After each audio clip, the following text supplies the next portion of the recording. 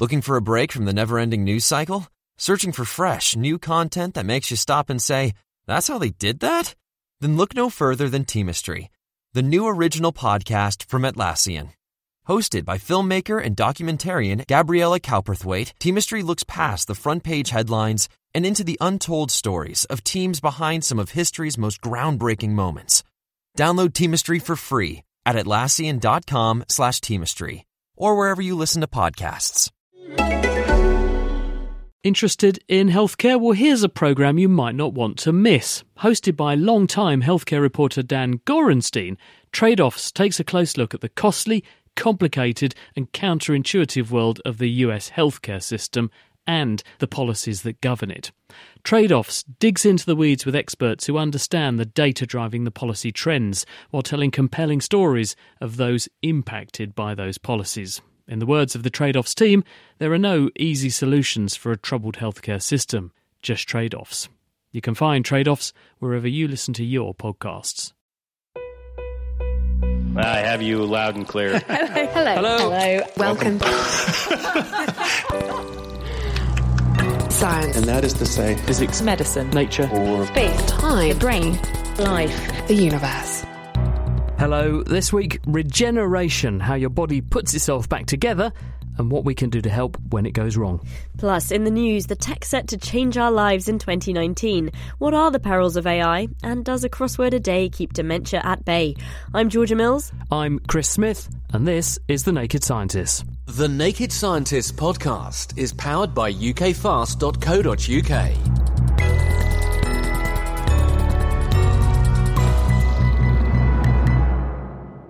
Rates of the skin cancer melanoma have climbed alarmingly in recent years, particularly among young people. Regrettably, medical therapies for the disease have not kept pace, and in some countries, melanoma is a top 10 cause of death from cancer. But more recently, cancer doctors like Massachusetts General Hospital's Howard Kaufman have begun to develop treatments that use a patient's own immune system to attack their disease. The immune system protects our body from foreign invaders such as bacteria and viruses, but it can also recognize damaged or injured cells. And so when a cell becomes a cancer cell, the immune system can tag it, and in some cases it can destroy it.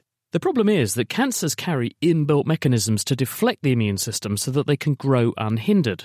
And so, to be successful, a therapy needs to somehow surmount this natural immune defense and persuade the immune system to regard the cancer as hostile. To make this happen, the Massachusetts team have developed a modified virus that can selectively grow in cancer cells. As well as destroying the tumour where it's injected, the growth of the virus also provokes the immune system to attack the cancer and subsequently to then patrol the rest of the body, ferreting out tumour that has spread elsewhere. So these viruses are what we call attenuated, meaning they're a little bit weaker, so they don't cause as many side effects as a normal virus would cause.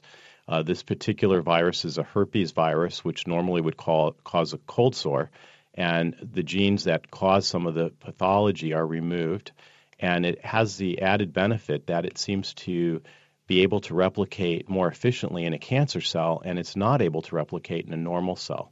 And this is the basis by which oncolytic viruses are particularly well suited to treat cancer. On their own, though, the viruses only trigger a successful response in about a quarter of patients.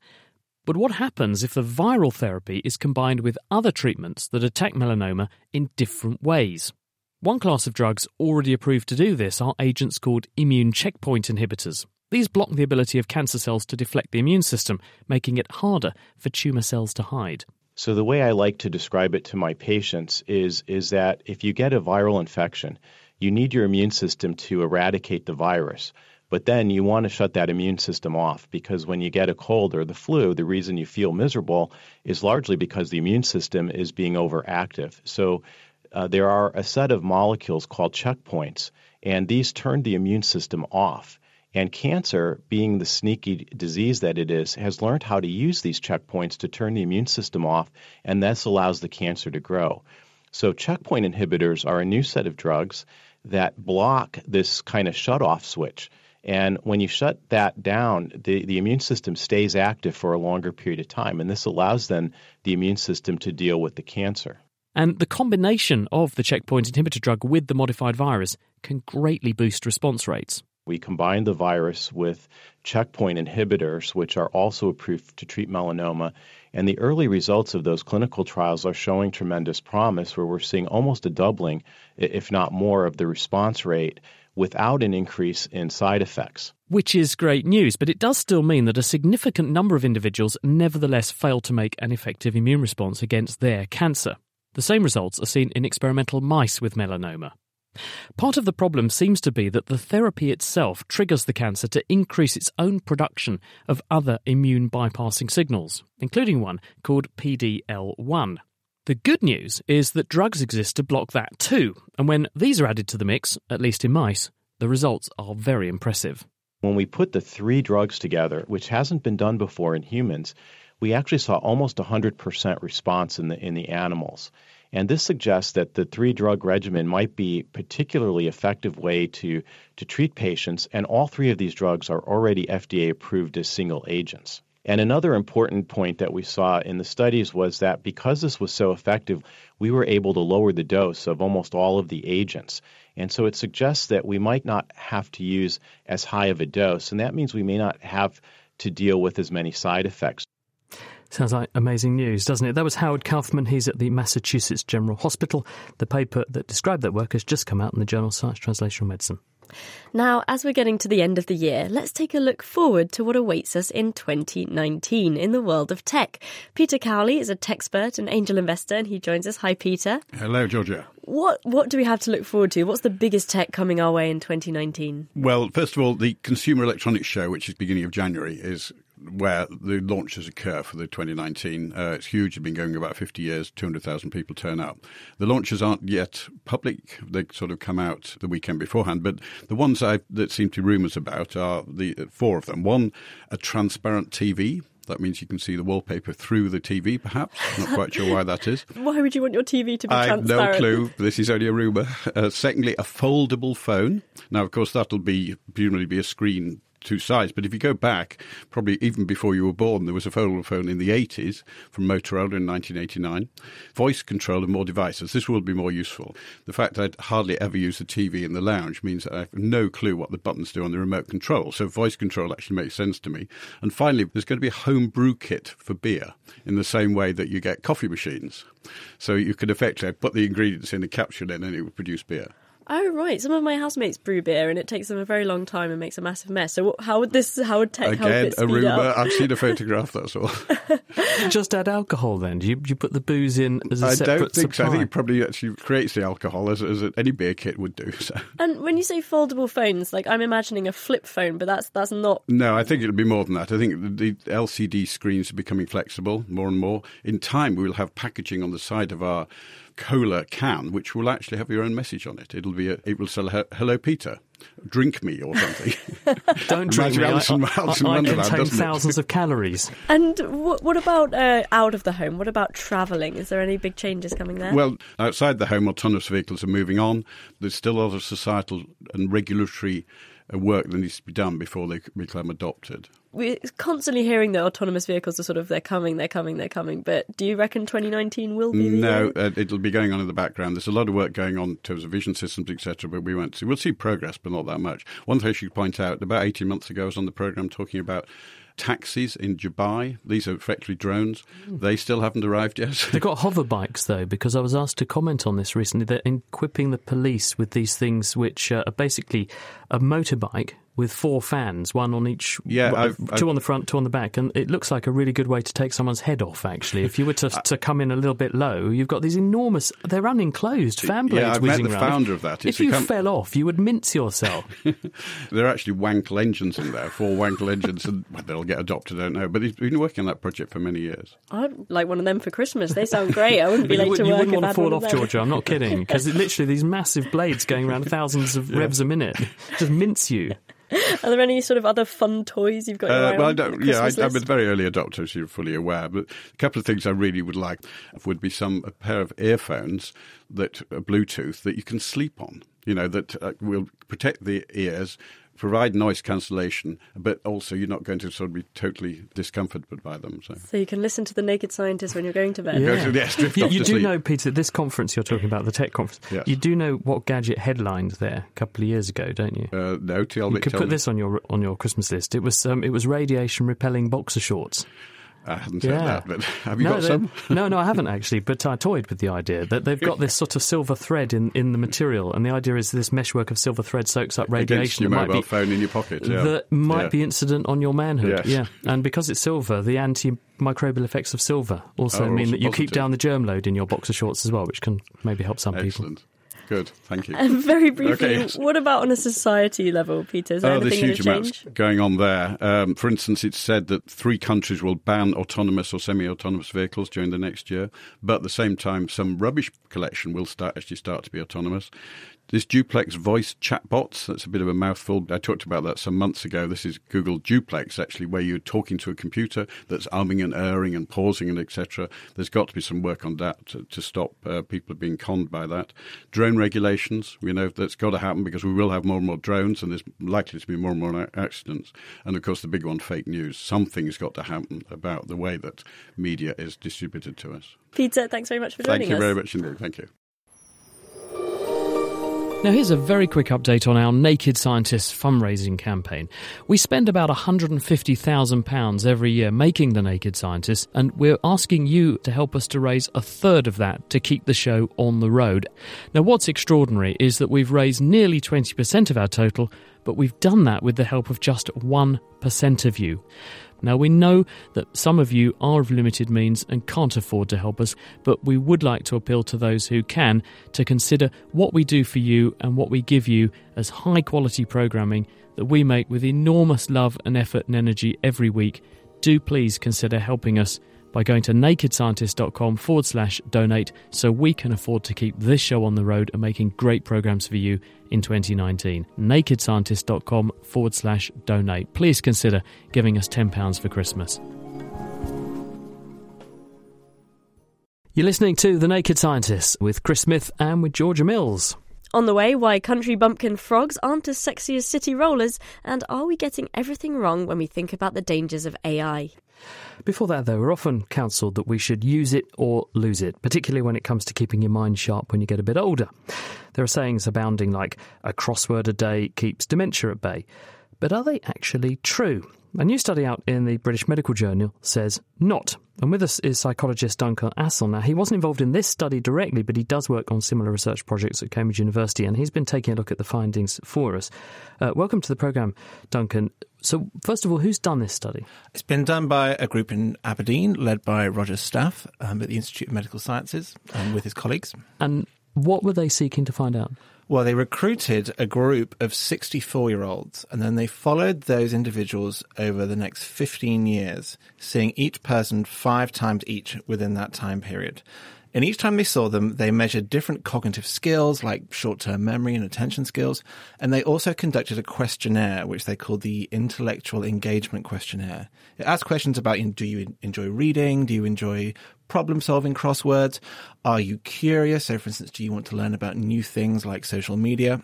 And what they wanted to explore was how the relationship between these two different types of measures changes over that 15-year period. And does this give them the power, critically, to control for people who start off from a good point? Because if taking the idea that if I do lots of crosswords, this will defer dementia. If I'm starting from a higher point than another person, it may just be that I was always good at doing crosswords and I just keep doing crosswords and I have a low risk of dementia anyway, versus someone who doesn't do many crosswords, starts from a low point and the dementias manifest more obviously sooner. So that's a very good question. So the perennial problem with studying cognitive aging is that it takes a very long time to study it. And so you often end up studying people over relatively short periods of time. So 15 years sounds like a long time, but of course within the age span, that's a relatively short period of time. But there's something very special about these individuals, and that's that all of them took part in a study in 1947 when they were all 11 years old. And as part of that study, they conducted a cognitive assessment. So they had this very good baseline of cognitive ability from many years before the study even started. What they initially hoped to see was that the trajectory of decline in the cognitive skills would be altered by the degree of intellectual engagement from the questionnaire. So those people who are more intellectually engaged might show a reduced decline in cognitive skills as they get older. But what they found actually wasn't that the responses on the questionnaire moderate the rate of decline. They just found that people who were more intellectually engaged had better cognitive skills overall, and everybody declines at roughly the same rate. Right, so the whole idea of use it or lose it is therefore it's a myth. It's not going to work that way. It's not so much that it's a myth. The myth part, I guess, is about the trajectory. So what this study and some other previous studies have shown is that essentially what predicts good cognitive health in older age is good cognitive health throughout the lifespan. Essentially, those people just start off further from some kind of functional threshold, so they have further to drop before they start experiencing cognitive difficulties. Does this mean then that if you've reached old age and you've never been that, the sharpest tool in the drawer, it's too late? Or are you saying, actually, you've got to make the most of what you have got? I think you probably have to make the most of what you have got. So it's very hard to demonstrate that doing crosswords and so on will cause you to have better cognitive health, but it certainly can't hurt. But we do know that there are lots of other factors that are very good predictors of cognitive health in older aging. So, for instance, having good cardiovascular health is a great predictor of having good cognitive health. So lead a healthy life from the get-go, and this will have the best likelihood of preserving your intellect into old age, is the bottom line, isn't it? Having good cognitive health in older age starts young. Duncan, thank you very much. That's Duncan Assel from the University of Cambridge. Thanks for taking a look at that, Duncan. Now, AI or artificial intelligence is rarely out of the news at the moment, with all kinds of claims about how it will change the world, either by being a revolutionary technology making the world a better place, or that a super smart computer is going to take over the world. But what really are the risks of AI? I caught up with AI entrepreneur Vivian Ming at the Royal Society's You and AI event in London.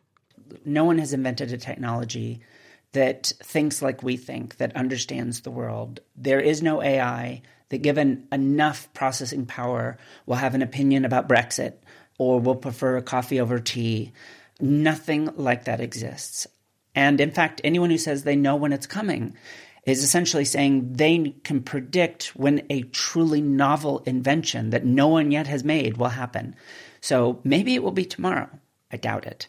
Maybe it will be 20 years, and maybe it will never happen. I don't think there's any theoretical reason to think we won't have very intelligent AI out there someday, but it's coming no time soon. And therefore, it's not a technology that can take over the world. I think what we're genuinely afraid of is people and what people will do with immensely powerful tools in their hands. AI can truly do some terrifying things: autonomous weapons, the use of artificial intelligence by autocracies to maintain power. Those are things we really need to worry about. When people want to use machine learning or AI for problem solving, where can that go wrong? I've been coming at artificial intelligence for a very long time from the perspective that I want to solve problems. The problem is the success of my work has come from a deep understanding of the problem. When I was the chief scientist of perhaps the very first company to ever use AI for hiring, the first thing I did was I read 100 years, very literally, of research papers about what makes a great employee. Then we built AI to look for those qualities in people. By contrast, many notorious cases, most recently Amazon, built a very complicated deep neural network, and they threw it at the hiring history of Amazon. And guess what? They didn't want to hire women. It turns out that getting hired at Amazon tends to mean you're a man. And that happens a lot together, so the AI learned to associate the two things. That probably says something unpleasant about Amazon, but it also says something about the naivete of turning over some of the most challenging problems in human history. Who should get a loan? Who should they hire? How do we take bias out of the judiciary? Who even gets into our countries? All of these things put together are now being put in the hands of some very young people that have come out of university, and they've learned to do something incredibly challenging.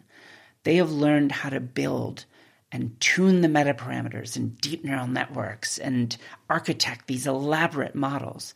But in the end, all of artificial intelligence as it exists today is a tool. And that, I think, is one of the most immediate problems with artificial intelligence, thinking it will solve our problems for us, when in fact all it can ever do is reflect our own ethical choices back in our faces. Do you think it's going to make society a more or less fair place?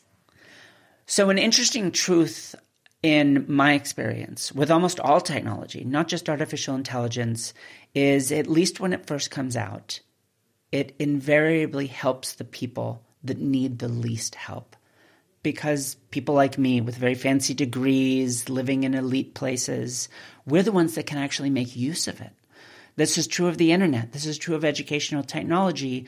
Turns out it's immensely true of artificial intelligence. Artificial intelligence increases inequality. We tend to make tools that make life a little easier. And it turns out that the people that are able to make the most use of it are the people that own large companies. And for them, making life a little easier is driving wages to zero. And when they look at what an AI can do, it can read a contract and find all the loopholes. It can take a spreadsheet and analyze all the risk in a financial investment. It can write code. So it can do all these expert judgments that have, for up until this moment of time, have been solely the domain of humanity. And it can increasingly do them cheaper, faster, and better than people can. And if you're the CFO of a Fortune 500 company, your first reaction to that is, why the hell are we paying for all these software developers and lawyers and financial analysts? I can't fire them all, but maybe I can replace them with people that never even went to university. And combining them with an AI, we can create something that is 80% as good as that very expensive college graduate we used to hire. We can do so much better than that. We can make a choice that actually draws people into the creative economy instead of what I call deprofessionalizing it. I hope we make those choices, because 10 years from now, it will be too late to say, oh my goodness, that was a bad idea. Vivian Ming there. When looking for a partner, animals have to adapt to their surroundings, and the Tungura frog from Central America is no exception. New research from VRA University has found that frogs living in cities have evolved to call more often and to make more complex sounds than their forest-dwelling counterparts. Adam Murphy has been hearing all about it from Wouter Harburg. They're much smaller than you would expect. They're about 2 centimeters big. Brown, different brownish colors, and normally during the day they're very camouflaged on the forest floor. But when they start to call, it's a very impressive sound. They call very loud, they call in big groups, so they're hard to miss. And if you compare their call to us, they have the same fundamental frequency as our voice, and more or less the same amplitude as when we are yelling at each other. So they have a very impressive mating signal, or a mating display, you could say. So they're tiny frogs screaming at our volume looking for a mate? Yeah, they're tiny frogs, and they really scream at the maximum capacity. They also have a very big larynx, a voice box, very similar to what we have. But in their case, their voice box is much bigger than their brain, and in humans it's the other way around. It just shows you that sexual selection has operated on their voice and not on their brain. What did you find then when you looked at these frogs? We compared frogs in 22 urban sites and forest sites. We recorded up to 100 males, and on average we see that frogs in the city call at about 25% higher call rates and about 40% higher complexity. So what you should know that in this species, males they always make this first part of their call that we call the toon. It sounds like toon. And that's how they start. We call that the simple call. But then when they get really excited, they start to add elements known as chucks. And that sounds like or And if you get Tungara, that's why they're called Tungara frogs. And when they do that, they make themselves more attractive to females. But we also know from previous studies that predatory bats and parasitic midge are also paying attention to these chicks, and if you give them a choice, they prefer to attack males that make more of these so-called chicks. That was the first thing we found. We found that these urban males make more of these chicks, and then we thought, okay, that must be related to, on the one hand, attractiveness to females, but also on the other hand, related to predation risk. Can the city frogs, could you take them into the forest and they'd revert back to being rural frogs and vice versa? How would that work? Yeah, so that's also what we tried. So when we found out that there are these differences, we wanted to know, okay, so how flexible are urban or forest males in changing these calls? So we put an urban frog in a forest environment and then immediately saw that it would change back its call to match that of a forest frog. And that way it adjusted its calling behavior to match the predation risk in these forest environments. But when we did the other experiment, when we moved forest frog to the urban environments, we saw that they could only partly change their calls and they could not make as much of these chucks. So they had less complex calls than the urban frogs in the same environment. And this suggests really that we are looking at an evolutionary response and that the urban males have been selected by the city for their increased complexity. So this is witnessing the start of natural selection onto evolution then? Yeah, this could potentially be the start of a new species as a result of changes in sexual and natural selection pressure. You're right. So the key question here, what we really want to find out, is whether these differences are heritable, whether this trait, this calling behavior is passed on from one generation to the other. And that's what we are planning to do next summer. So we are planning this large-scale breeding experiment where we keep forest frogs together and urban frogs and then see in the same kind of lab environment and then see if their offspring has the same differences in calling behavior. That was Wouter Havik speaking with Adam Murphy. And if you want to follow up on any of the stories we've been discussing so far on the programme, the transcripts of the interviews and the references for the stories where it's relevant are on our website, nakedscientist.com. The Naked Scientists podcast is produced in association with Spitfire, cost-effective voice, internet and IP engineering services for UK businesses. Find out how Spitfire can empower your company at spitfire.co.uk. This is The Naked Scientist with me, Chris Smith, and with Georgia Mills. Now, our body is constantly making new cells and tissues to repair those damaged by ageing or an injury. Often, the repair process isn't perfect, though, and it leaves a scar.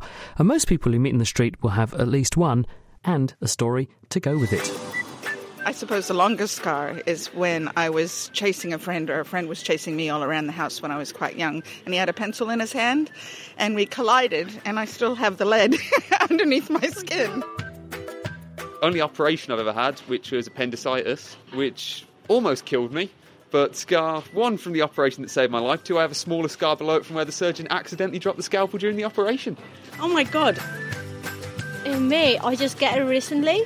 So that's when I start to love cats, and I own it, and I got my first scratch, and actually I'm quite happy with it because I can still remember how I love my cats. Yeah, in front of my head here. Makes me look a bit like Harry Potter again. And I just walked against a door frame as a kid, full speed, and then fell to the floor and was bleeding and everything. My mom was like, what?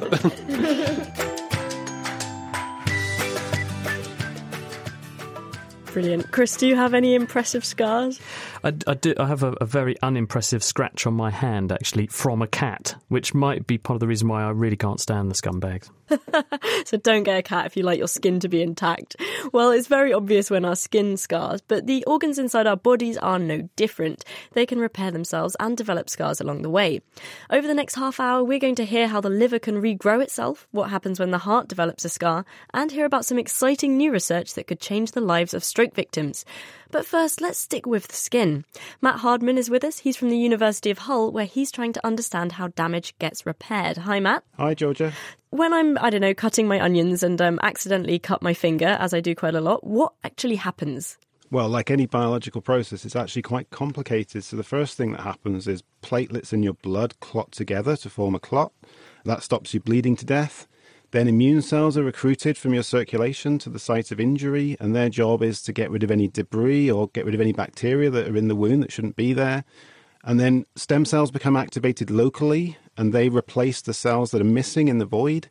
And the key thing is that void has to be filled with matrix. So matrix is kind of like a biological polyfiller. And the way that that is sculpted is what causes the scar. Is that kind of a scaffold across the hole in your finger, trying to bridge the gap? And what is that made of? So it's made of all kinds of different components, essentially long proteins that bind together in a kind of a meshwork, and that meshwork is what restores the function of the tissue. The key thing is a scar is actually quite different to normal skin. Why is that? Why don't we get a lovely new fresh finger again? Why does it leave this scar? It's evolutionarily programmed, so we've developed over thousands of years to actually heal in a dirty environment, so we have to heal rapidly and quickly and close that wound. But actually these days, most injuries happen deliberately in operating theatres, and so that's a much cleaner environment, so you don't necessarily need to heal so quickly and with such a prominent scar. Right, so it's because we're trying to heal so quickly that it's like different from our usual skin. Yeah, and the immune cells themselves actually drive the scarring process. So if you have a really exuberant immune response, that releases loads of factors which actually activate the scarring response. So why does the tissue look a different colour as well? So scars are completely different to normal skin. They lack hair follicles, they lack sweat glands, and they also tend to be less pigmented. But it doesn't happen all the time, does it? We don't always scar. So why does it happen sometimes and not others? Essentially, the depth of the wound decides whether you're going to scar or not. If you have a very superficial wound, like a paper cut, that's not going to scar. If you have a full thickness wound all the way through the skin, then you're going to end up with a scar. And yet the paper cut hurts more. Yeah, exactly. But it's interesting that not everyone scars the same, and actually the way you scar changes over your lifetime. How so? I'm sure everyone will realise that younger people tend to heal faster, but also with less scarring. But also, older people don't have such exuberant scarring, mainly because their immune response is dampened. So as you get older, your immune cells lose a lot of their ability, and that means that your wounds heal less quickly, but also with a better quality of scarring. That's really interesting. So it slows down, and that means it doesn't scar so much. Could we trick younger people into doing that too, to avoid scarring? Yeah, but the danger there is that then you'd move on to a wound that wouldn't heal. So it's a fine balance. You don't want to delay wound healing too much, because then you could end up with much more serious problems. I see. You could get infected, and then you'll look great, but you'll be about to die. Yeah. What about, you mentioned younger people don't scar so much. What about in the womb? Yeah, so that's really interesting. So actually, whereas most mammals do scar quite a lot, most mammals, when they're in the womb, don't scar. So there are changes, biological changes that occur at the point of birth that lead to scarring. And it's thought that it's mainly the immune system. So when you're in the womb, you have a less developed immune system. And I've heard that some animals don't actually scar at all, like fish. Is this true, and how are they doing it? Yep, so flies, worms, fish, even some lizards don't scar, and they can actually even regenerate whole limbs. And the answer is we don't really know why those less developed organisms are able to heal and regenerate, whereas humans aren't. That sounds really handy. I mean, being like a regular Wolverine. I mean, could we find out what they're doing and then apply it to us, do you think? Yes, absolutely. And there are lots of groups around the world who are actually looking at understanding regenerative healing in less developed animals to be able to implement that in humans. That sounds great. And finally, this is something everyone who's ever had a scar will know. Why do they itch? So the nerves in your skin are actually stimulated by the cells that are healing a wound. So as they're moving around, as they're releasing chemicals, that stimulates your nerves. But actually the nerves themselves are regenerating. So within the tissue, there are underdeveloped nerves, and they're sending out kind of scrambled signals to your brain, which are sensed as itch. Thanks very much, Matt. That's Matt Hardman from the University of Hull.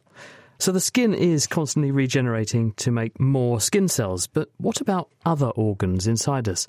Well, the liver is an incredible example of an organ that can regenerate when it's injured. In fact, it's so good that live liver donations are possible, and this is where a person gives away up to 80% of their liver to a new recipient, and they then regrow themselves a new one. Martin Baujan has personally experienced how well his own liver can regenerate. My adult son suffered from a complex and rare immune condition that progressed to end-stage liver failure just 4 years after diagnosis. A transplant was only chance for life. Despite being on the active transplant list, my son's condition was approaching critical, and he may not have lived long enough, given a shortage of suitable organs and patient priorities. I was carefully assessed both physically and psychologically, before the transplant unit was given permission to transplant some of my liver into my son. I donated 61% of my liver. It was the most I could safely offer, and the effect to my body and potential to save my son's life was measured. I was in surgery for 6 hours, followed by 24 hours in ICU, and released from hospital after just 10 days. My liver regenerated to its near original mass and function within 12 weeks. My liver is a strange shape now and uncomfortable at times, but works. The living-related transplant did enough to save my son's life. Sadly, he needed a full transplant just 3 months later due to serious complications with the original disease. 6 years later, he's living the life he so richly deserves. For me, live liver donation is a very important issue. Advancements in medical and surgical procedures make a living donation a very viable option in the right circumstances, and in my opinion, this option could be offered earlier rather than waiting for the patient to be so ill that it may be the only option left open to try. That was Martin Bowden there. So he regrew his whole liver in just 12 weeks. That's absolutely incredible. But why does the liver have this extraordinary regenerative capacity in the first place? Marie-Chelle Hoek is trying to find out at Cambridge University's Gurdon Institute. Because the liver has this property of detoxification. Every day it gets injured. The liver has evolved to have a very huge capacity to restore these cells back and restore their normal state of the liver. How does it do that? How does it grow back? That's very interesting. It's actually a very important question to address. We know that it does it, and it does it very well. The molecular mechanism, how the cells know they have to regrow, how the cells know they have to stop growing because the liver is regenerated. We know which factors are important, but we don't know all of them, and we don't know how they do it. There is a lot of investigation on that area. Obviously, we think that if we understand how the liver regenerates so well, we might be able to apply it to other organs and understand why the other organs cannot do it. What about when things go wrong in the liver? Things you hear about people damaging their liver with alcohol, for example. What happens there? Yeah, we get many patients that have what we call alcoholic liver disease. Their livers have been damaged because of drinking alcohol. And liver disease is actually one of the diseases that is increasing because despite you can injure the liver in a daily basis and it can regrow, it's not an infinite capacity. That means that at some point, for reasons that we still don't understand, it will stop regenerating. And when the tissue stops regenerating, it has only two options. Either it undergoes a scar, the function is lost and is replaced by cells that do not have this detoxifying function of the liver, or the other option is that actually it undergoes cancer, because in regeneration, the mechanism is that the cells have to sense the damage and respond to the damage by proliferating in order to make a new pool of cells. If you have a lot of proliferating cells on that liver, you are susceptible to get mutations and therefore you're susceptible to get cancer. And alcohol has a huge influence on liver disease because it's a constant damage to the tissue. Marie-Chelle Hoek. So the daily insult of dealing with toxins in the bloodstream and needing to be able to rapidly replace damaged cells has led to evolution endowing our livers with this incredible regenerative capacity.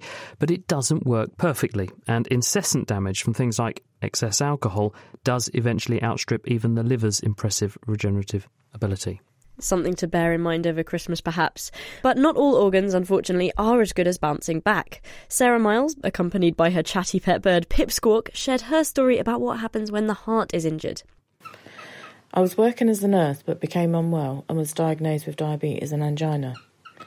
My symptoms got worse and I was repeatedly told the cause was anxiety and depression. But I suffered a heart attack which led to a cardiac arrest. I was only 38 and the damage was severe. Most days, just washing and dressing is enough to exhaust me. I spend more hours asleep than I do awake.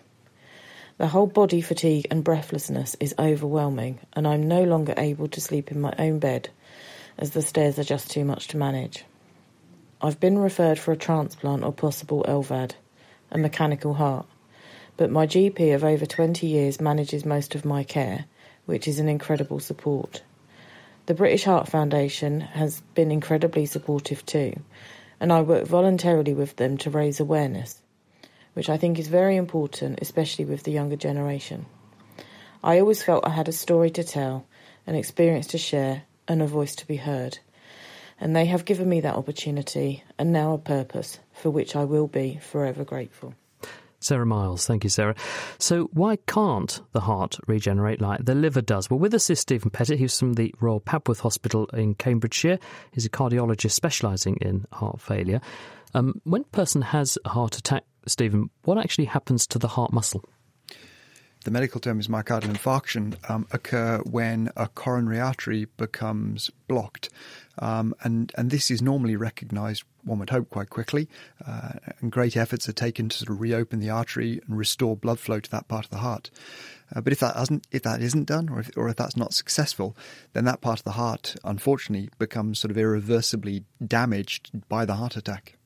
And that means you lose heart cells from that part of the organ? Yeah, absolutely. So heart muscle cells are not able to sort of divide and regenerate. And the heart heals, but in healing, scar is formed, and scar cannot contribute to the sort of contractile function of the heart, so the pumping function will go down, and scars can cause other problems in hearts as well. So you end up with a stiff scar, which is presumably a compromise. I need to heal this damage up quickly, so I lay down a fibrous scar which seals the breach in the heart, but you've lost the contractile part, the heart muscle.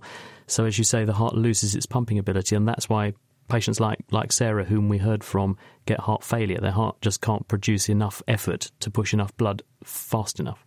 Yeah, absolutely. I mean, to a certain extent, there are medications that can sort of mitigate against the sort of progression of heart failure. But absolutely, there is no way back at the moment from that process of scar formation in the heart. What can we do for people in that situation at the moment then? The mainstay of treatment for people who have developed heart failure is tablet treatment. Tablets can produce enormous improvements in how people feel, and also led to a revolution in how long people survive with heart failure. But at the extreme end of the spectrum, when tablet treatment is not enough, and despite that people are feeling awful and people's outlook is poor, then we turn to more extreme things such as heart replacement therapy. What sorts of things can you offer people? Well, there are all sorts of options that are open now. So areas of scarred heart muscle are potential source of rhythm disturbances, potentially life-threatening rhythm disturbances. So people with large areas of scarred heart muscle are sometimes offered implantable devices called defibrillators. They're a little bit like pacemakers, but they can act to automatically identify and treat rhythm disturbances that would otherwise be fatal. At Papworth Hospital, we also undertake heart transplantation, which for many decades now has probably been the gold standard treatment for very advanced heart failure. Before someone reaches the stage of having a heart transplant, or perhaps even while they're waiting, is there anything apart from tablets you can offer that gets them slightly better function in the meantime and a better quality of life? Yeah, so for a proportion of people, we will turn to something called mechanical circulatory support, and that is using a mechanical pump to sort of maintain blood flow around the body while a person is waiting for a heart transplant. And the type of pump that we use most often are called left ventricular assist devices, or LVADs. And is that what you've got there in front of you? Yeah, absolutely. So this is an LVAD. There are three main bits to this: the pump, and the pump is implanted by one of our cardiac surgeons, and it actually sits inside the chest. It sits right at the apex of the heart. It's about the size of a small computer mouse. Yeah, I mean, it fits in the palm of a hand. They're really pretty small now compared with what they used to be. Can I have a feel of it? Yeah, of course. So this is metal. What's it made of? It's metal, and inside there is basically looks like the propeller on the back of a boat. And in the most modern VADs, that propeller is magnetically levitated. So there's no axle, there are no ball bearings, there's nothing that would create friction. So blood cells flow incredibly smoothly through the VAD. As I said, this is about the size of a small mouse that you would use your computer with. It's got several portholes on it. One's in the front face, one's in the one side of it. So is that where the blood goes in and goes out? The blood gets sucked into the VAD through a very short metal pipe, and there's then a flexible pipe through which the blood is pumped along, and that flexible pipe, it gets called the outflow graft, is attached to the aorta of the patient. And then the third essential thing is a power supply. So the VAD needs a constant power supply, and there's an electrical power cable that is tunneled along the anterior abdominal wall and exits through the skin, and then patients have a controller and battery packs they're attached to. And so when they're connected to power, they've got as much freedom as you or I. They can just go about their business. So it pulls blood out of the left ventricle, the main pumping chamber of the heart, and then shoves it into the aorta. So the heart can continue pumping as normal. It's just some of the stuff that it would pump is being taken off its shoulders, if you like, and put through this VAD device and into the main blood vessel instead. Exactly, and that's why they're called left ventricular assist devices. These don't take over the function of the heart completely, but they do a substantial proportion of the heavy lifting. How much juice does this use? I mean, how energy hungry is this thing? Not particularly. So, I mean, they'll typically have a power consumption of sort of 3 or 4 watts. And the power supply, do people wear that, or can that be implanted, or how does that work? So at the moment, the power supply is outside. So a person has normally a waist belt that will have the controller for the VAD and then 2 batteries. But this is all fairly small as well. So, I mean, if a person had a jumper on or was wearing a coat, you wouldn't know that they were attached to all this. You need to be a little bit careful going through airports, though. How much function can this make up for? I mean, how good are these in practice? So we typically see them pumping somewhere in the region of 4 to 5, sometimes even 6 litres per minute of blood, which would match the cardiac output at rest. Indeed. I remember seeing on Star Trek, because Jean-Luc Picard, he actually had an artificial heart, and the heart that he had that was displayed once was bigger than that. Yeah, and so it's amazing to think, here we are about 20 years after that programme was made, and we're looking at a device that looks, very, very similar to that, but is smaller and clearly can do what they were saying was sci-fi. Yeah, I mean, there's some other sort of fascinating things about them. So early VADs used to generate pulsatile blood flow, but people quickly realised that actually that was traumatic to the blood and left patients at risk of things like stroke. So now VADs are continuous in flow. So once a patient has got one of these VADs implanted, the vast majority of them lose all pulsation. So their pulses are So you absent. have a pulseless patient in front of you? Yeah, absolutely. That's a bit disconcerting, isn't it? Continuously around the body, and actually measuring things like blood pressure becomes really challenging because that normally relies on pulsatility. Given how good you say these are, do you think we're almost in an era then where actually when someone with a heart problem comes to see you in the future, you're not going to bother with heart transplants, you're going to give them something, the next generation of one of these? Well, that's a very, very interesting question. Certainly, the most modern LVADs have outcomes, 2 years post-implant that are pretty much the same as outcomes after heart transplantation. But we've only been using these pumps for a couple of years, whereas we know what happens 10, 15, 20 years down the line following heart transplantation. So certainly their short and medium-term outcomes are getting to a point, actually, where they're almost as good as heart transplantation. But in the long term at the moment, there's a lot more uncertainty. I mean, it looks pretty basic. I'm sure the engineering in here is humongously expensive. How much does one of those cost? You're looking in the region of sort of £80,000 to £90,000 for the LVAD itself, and then there's all the sort of associated costs of implanting them as well. These are not cheap by any stretch of the imagination. And to contrast that, how much does it cost to heart transplant somebody? Probably in the region of £20,000 to £30,000 for a heart transplant and the first year of care that follows. But heart transplantation is at the moment cheaper than support with the left ventricular assist device. But given how common we think that heart disease, heart failure, and so on is going to be in the future, and given how few transplantable organs we have at the moment that we have access to, it looks like these are definitely going to be a big part of whatever we do in the future, these ventricular assist devices. Yeah, absolutely. I mean, if you look at sort of national statistics, the number of left ventricular assist devices that are being implanted is just going up year on year for exactly that reason. So I think these are going to be a big part of the future of advanced heart failure. You're painting a very encouraging picture. Stephen, thank you very much for joining us to come and tell us about the technology. That's Stephen Pettit. He's from the Royal Papworth Hospital. So we've talked about the skin, the liver and the heart, but what about when the brain gets damaged? Kavita Basi is a stroke survivor and has shared her story of life after stroke with us. In 2015, when I was 38 years old, I was taken into A&E with a life-threatening illness, a subarachnoid brain hemorrhage. Prior to this, I was leading a happy, healthy lifestyle. I just didn't expect that something like this would happen to me. The night it happened, I had come home from work a little earlier with a headache and watched some TV. And I woke up then approximately 11 p.m. screaming with huge pain, as if a sledgehammer had hit the back of my skull, and I had a seizure then and collapsed. I was then treated at the Salford Royal Hospital, Manchester, with various operations over the next few weeks. My life now is adapting to this new me. I have trouble with short-term memory loss, severe headaches, difficulties with certain noises, claustrophobic, high anxiety, and also a personality shift. I now have a very straightforward, black and white thinking, and this is difficult for people who know me to understand. Kavita Bassi, who recently published a book on her experiences called Room 23, Surviving a Brain Hemorrhage. Having a stroke can have a devastating effect on your life, and recovery is especially difficult because the damaged areas of the brain are permanently dead. Or are they? I spoke to neurologist Tom Carmichael of the University of California, Los Angeles, about research he's pursuing to regrow brain tissue after a stroke. The key cell types in the brain, the neurons that send the signals, really are fixed after a certain age. In humans, somewhere between 2 and 5 years old, we don't get any more brain cells. And so we can't, as a result, regenerate new brain cells themselves in large quantities.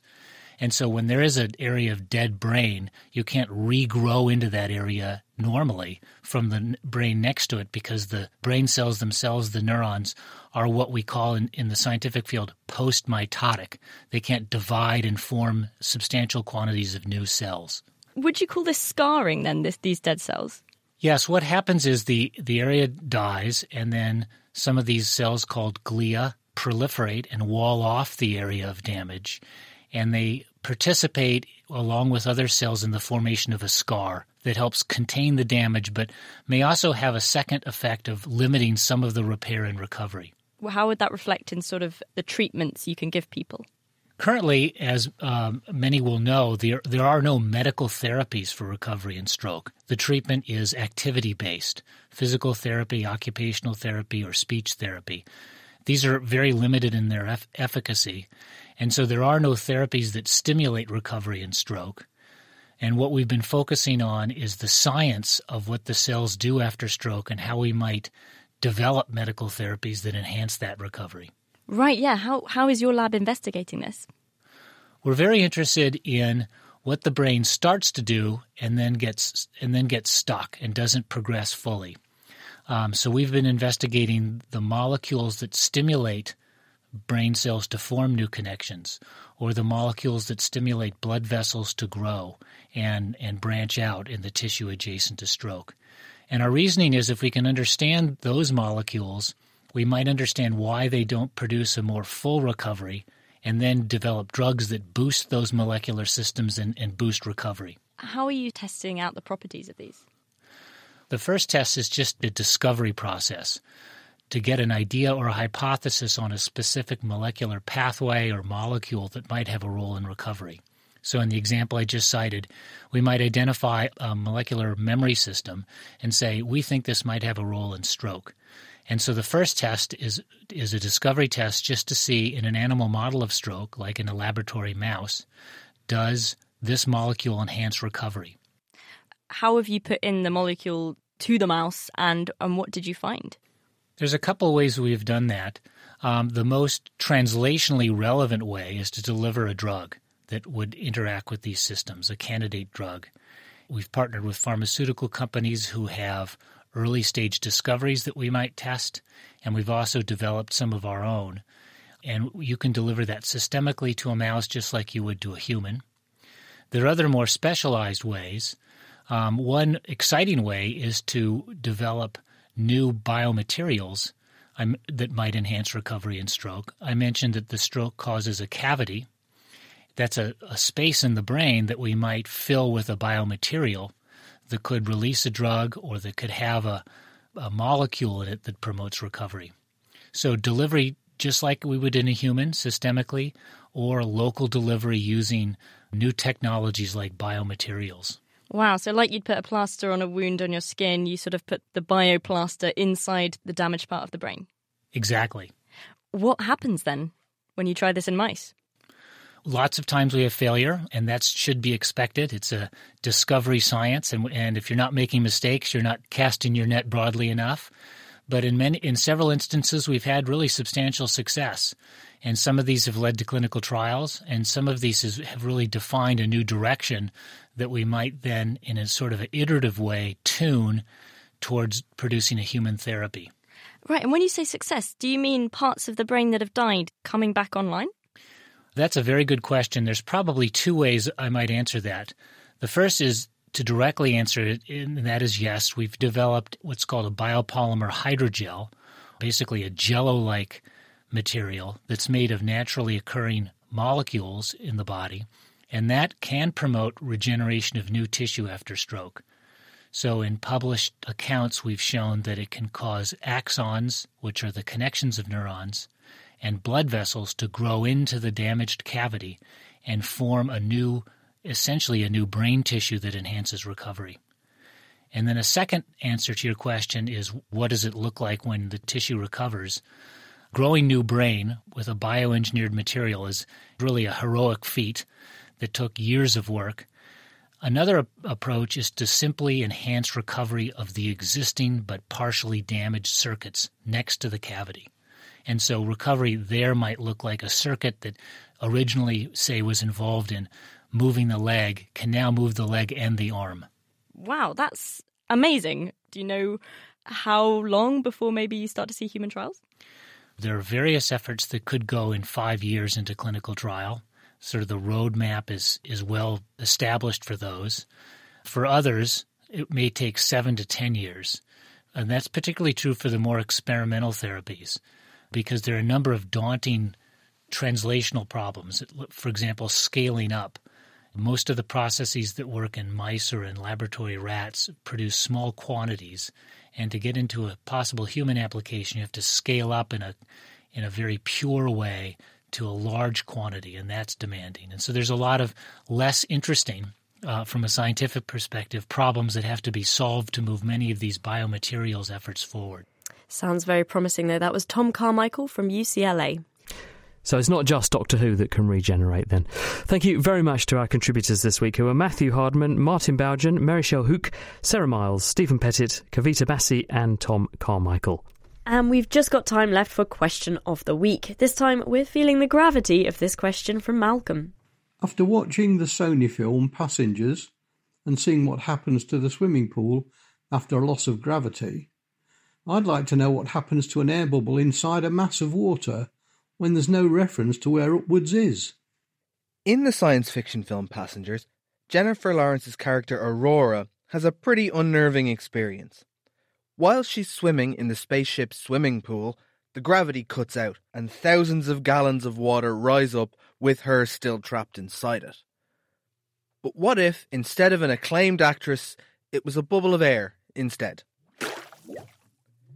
The thing that makes this question so interesting is how difficult it is to wrap our heads around a lack of gravity, as Stuart Higgins, researcher at Imperial College London, points out. We're used to bubbles rising to the surface of a volume of water. On Earth, an air bubble at the bottom of a swimming pool experiences an upward buoyant force thanks to the fluid pressure of the water around it. This fluid pressure is caused by gravity pulling down on the water and depends on the height of all the other water above it. So the part of the bubble nearest the bottom of the pool experiences a greater force than the part nearer the top. This creates an unbalanced upward force. Air is less dense than water, so the gravitational force pulling the bubble down is less than the buoyant force pushing it up, and the bubble rises. In a weightless environment, where the effects of gravity aren't felt, there's no overall buoyant force to make the bubble rise to the surface. It just sits in the water. But is that the whole story? David Kinahan, researcher in microfluidics from Dublin City University, had a little more to add about why this happens. There are two things to think about here: the gravity force acting on the water and the surface tension force acting on the water. Engineers figure out which is strongest by calculating a ratio called the bond number, and it isn't 007. So if gravity is 0, the bond number is 0, and surface tension, which is what makes water pull together into droplets on a windshield, is all that matters. Imagine the swimming pool room is left with a large volume of water floating freely in the middle of the room. Over time, with surface tension dominant, it will deform to minimize the surface energy, and the shape with the smallest surface to volume ratio is a sphere. So you'll end up with a large spherical blob of water. If there was an air bubble within the spherical blob of water, it will also form a sphere in order to minimize its surface energy. So you'll end up with a sphere of air inside a sphere of water. So there you have it. Sorry to burst anyone's bubble. Next week, we're keeping things bubbly with this question from William. When a bar of soap gets used a lot and gets smaller, it seems to struggle to form suds properly. Is something other than just a smaller surface area going on? What do you think? You can email chris@thenakedscientist.com. You can find us on Facebook, tweet @NakedScientist, or you can join in the debate on the forum. That's thenakedscientist.com/forum. And that's it for this week. Thank you very much to Eva Higginbotham, who put the programme together. And do be sure to join us at the same time next week for our Christmas special, which will give you counsel about how to survive Christmas. The Naked Scientist comes to you from Cambridge University and is supported by the EPSRC and Rolls-Royce. Thanks for listening. I'm Chris Smith, and until next time, goodbye.